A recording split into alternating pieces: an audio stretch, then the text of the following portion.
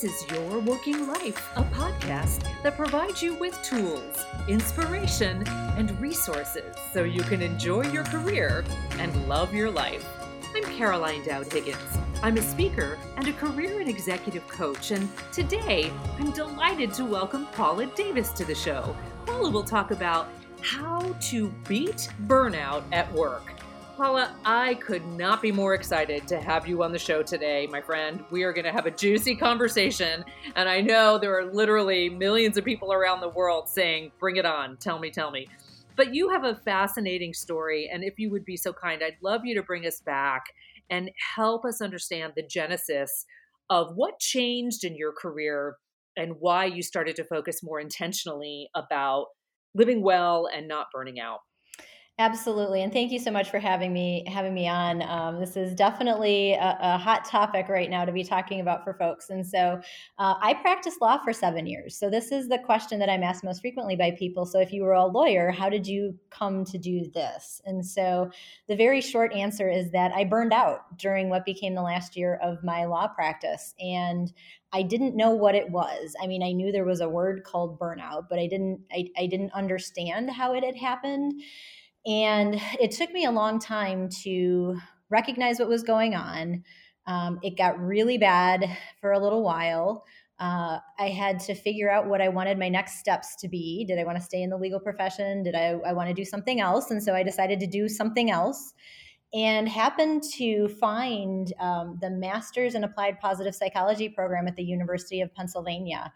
And my undergrad is in psychology. When I finished my undergrad, there was no such thing as a formed science of positive psychology. And so I got really excited about seeing how this could be kind of the entry point for me to start to learn about the science around well-being and stress, all in an effort to help educate not only individuals, but really the workplace, organizations around what is burnout, what causes it, and how can we create different cultures and do different things so folks don't have to experience it. Well, I'm so glad you did. And congratulations. You are a recovering lawyer, right? Yes. You're on the other side of it. And I say that lovingly because I work with so many lawyers, and it is an incredibly demanding profession. And you're not alone for many who have taken a very conscious step in a different direction. But what I find so compelling about your book is that you argue that we have to shift our attention to the causes of burnout and embrace it as a systemic and holistic solution. So tell me more about that. Yeah. So really at the end of the day, what it comes down to is we've been doing it wrong. we've been talking about burnout as though it is solely an individual stress management kind of self-help issue. And it's not to say that we should completely stop that, because there are certain aspects or traits, that we all have and bring to the table. We can up our game when it comes to our stress management strategies. There are things and tools that can be very powerful that we can actually learn and use in service of helping us, not go in the direction of burnout. But when you continue to have the conversation and get beyond just the symptoms talk about burnout, where we feel exhausted and things like that, and start to look at what really causes it, you realize that the causes of burnout are things like not having enough autonomy at work. So not feeling like you have a choice or a say in how your day goes and the type of work that you can take. And are you looped in on decisions that matter to you and impact your work? Lack of colleagues support, unfairness. So are you in an environment where you don't understand, like, how come they got promoted and I didn't? And it seems like there's a lot of whispering going on, and values disconnects, and a big one that I see is lack of recognition. So I always joke that I have yet to meet the person who says, I'm being thanked too much at work and I wish they would stop. But it's those kind of things that drive burnout. And so when you start to talk at that level, you can see how things, like general, self-help, kind of the traditional stress management remedies that we try to offer aren't going to solve those types of demands. So we have to be talking in a different way at a different level from that perspective. I have to tell you, my colleagues and I who produce the podcast were particularly interested in one of the bullet points in your media kit. You said you can't yoga Yeah. or retreat your way out of burnout. And boy, did that resonate with all of us. And at first we chuckled, but we thought, she's right, because we have these band-aid solutions that, are not bad for Mhm. our overall well-being. But what you mentioned is so much more holistic and systemic. And it really changed my definition of burnout. Yes, and not only that, but so workers are very savvy, and particularly the younger generations coming into the workforce see and really prioritize and emphasize the need for positive culture, and they recognize very, very quickly that there are, workplace culture issues and these types of demands that are really driving a lot of stress in the workplace. And so I found that a lot of them will tell me, don't just give me the same type of, traditional self-help kind of remedies, because I fully am aware that it's more than just me contributing to this problem, and they're spot on. So, how has this been exacerbated as we're all navigating through a global pandemic? In a couple of weeks, it's going to be a year that many people are working remotely. And frankly, the world of work has changed in front of our eyes in this year. Huge. And I think one of the biggest things that has been driving, I think, a lot of what we're seeing in terms of burnout is just people are just simply exhausted, right? So, one of the main sort of dimensions of burnout is chronic physical and emotional exhaustion. And I think that's been sort of amplified and taken to the 10th degree in this pandemic, because we're all just sort of ready to kind of get back to the way we thought life was, or the way we want to kind of envision life being going forward, and to just day in and day out not have that sense is really hard. It's very hard for us psychologically. And I just started a group coaching uh, program with some professionals who I'm working with. And the other thing that they all mentioned is that they just can't wait to see other people, like to Mhm. get back into their work environment and to be with their teams and to walk down the hall to a meeting with somebody and just chit chat. And so I think, not only the exhaustion, but it's this lack of, just physical contact and support, from the outside world and from the people who are just used to being around, has been really hard. I agree. Zoom just doesn't cut it. No. However wonderful it is, right? It's incredibly efficient. So I'm not knocking Zoom, but the connection and frankly, the isolation that a lot of people are feeling is really debilitating. Yeah, and it was funny. I was just having this conversation with some people, and I mentioned that a handful of months ago, I participated in my first like virtual, wine and cheese event or what have you, and it was so weird because I was sitting in my office and I'm just sipping my glass of wine, and we're doing the best that we can to sort of create these virtual environments and have some fun and try to hang out and be together, and it's better than nothing, but it certainly is not the same as physically being with people. It is. We're doing our best, but Yes. we're all eager for that safe space. So speaking of safe space, you write beautifully about psychological safety and why this is so critical. Can you help the global audience understand what psychological safety is and how we can go about creating that environment? It is one of my favorite concepts to talk about, and really is a foundational element to my model of, sort of building that resilient, positive, thriving culture that we need to start to build and pursue within the workplace. And really, very simply, psychological safety is trust at the team level. So it is all about how do you cultivate a group or a team that trusts each other and has that sense of belonging, right? It opens the door to us feeling like I can raise my hand. I can, say this partially formed idea that I have and just kind of blurt it out, and people won't find me silly or weird. I can respectfully disagree. I can push back. I can say, oops, I think I messed something up on this project and I need to say something to somebody about it. It opens the door to us feeling like we can show up to work as ourselves. I can't tell you how many people I talked to, and myself included back when I was a lawyer, who essentially kind of leave themselves in the car when they get to work back during our physical workspace days.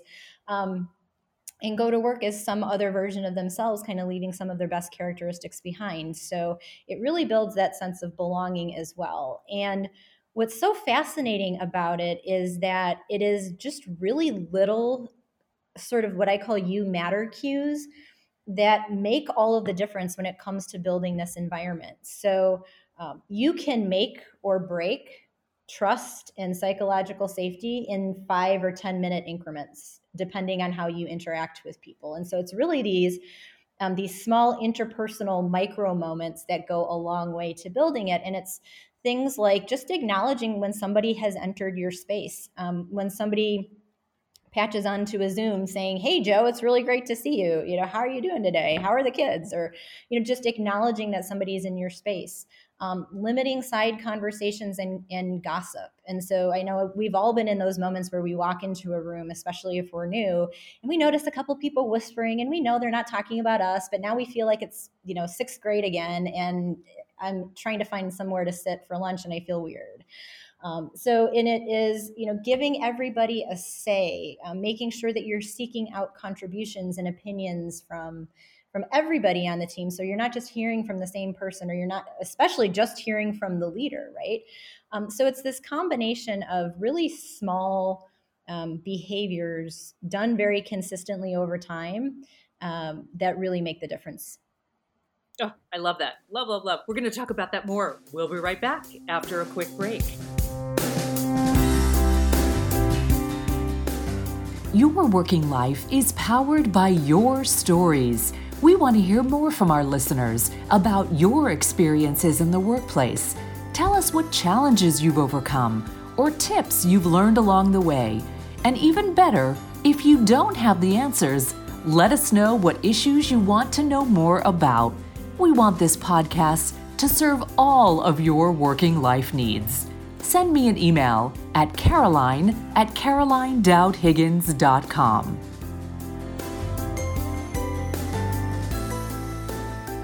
So I was thrilled, Paula, when you talked about these micro segments, how you can insert acknowledgement and positivity and that connected feeling.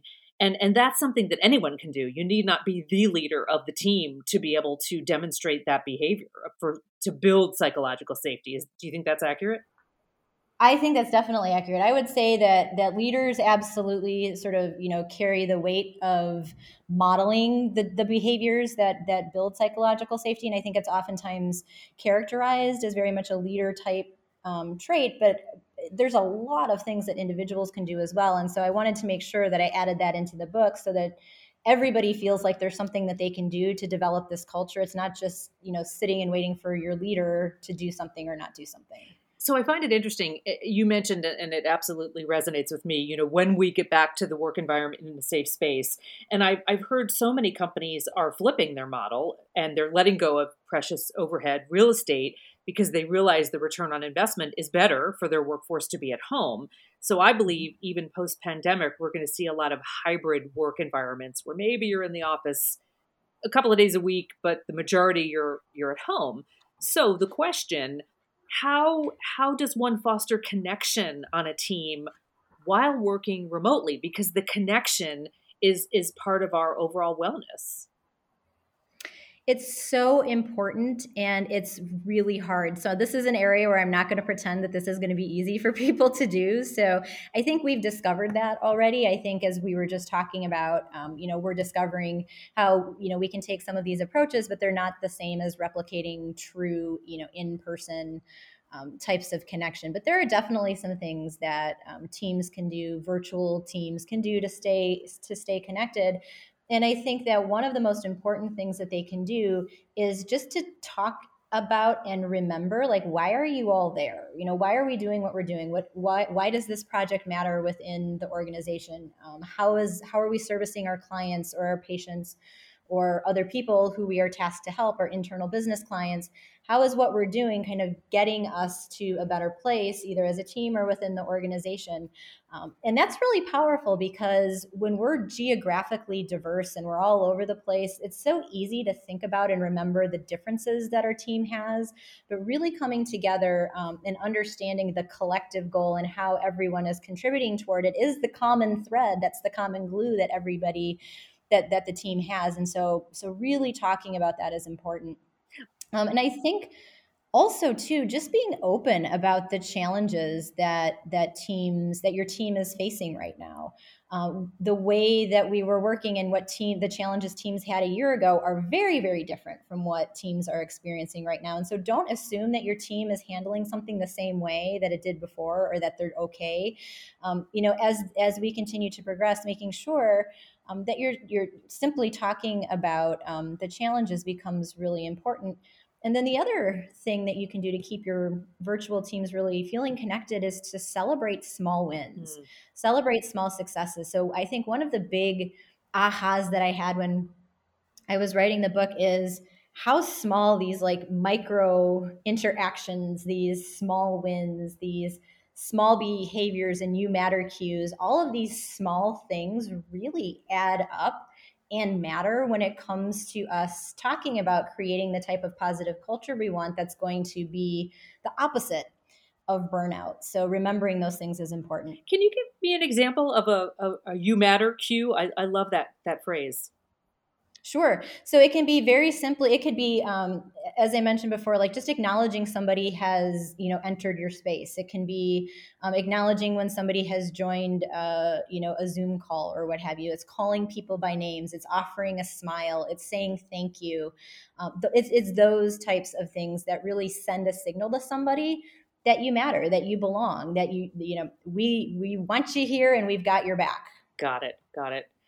You also write about resilience and what an important role it plays in building strong teams and of course, managing potential burnout. So tell me more about that.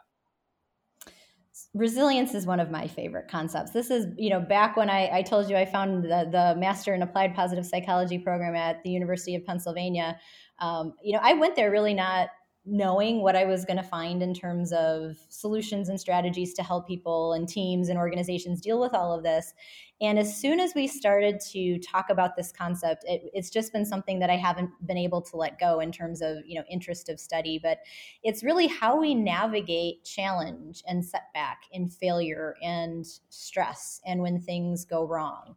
So it's how we navigate it, but then it's also how we adapt. How do we pivot? How do we then grow from the challenges that we're experiencing? And the science of resilience has largely been written about and studied and talked about from the individual perspective. So we know that individuals can do a lot. It's a skill set that can be practiced and learned and improved in terms of building our own resilience. But there's just such great research talking about, resilience at the team level, which is, a lot about what my book is about. And then also organizationally, how organizations can pivot and adapt to the challenges that they face going forward. So it's this lovely systemic methodology in a sense that I love, because the challenges and obstacles and setbacks are always going to be there. Hopefully not as big as what we're going through right now, but they're always going to be there. You write so beautifully with real world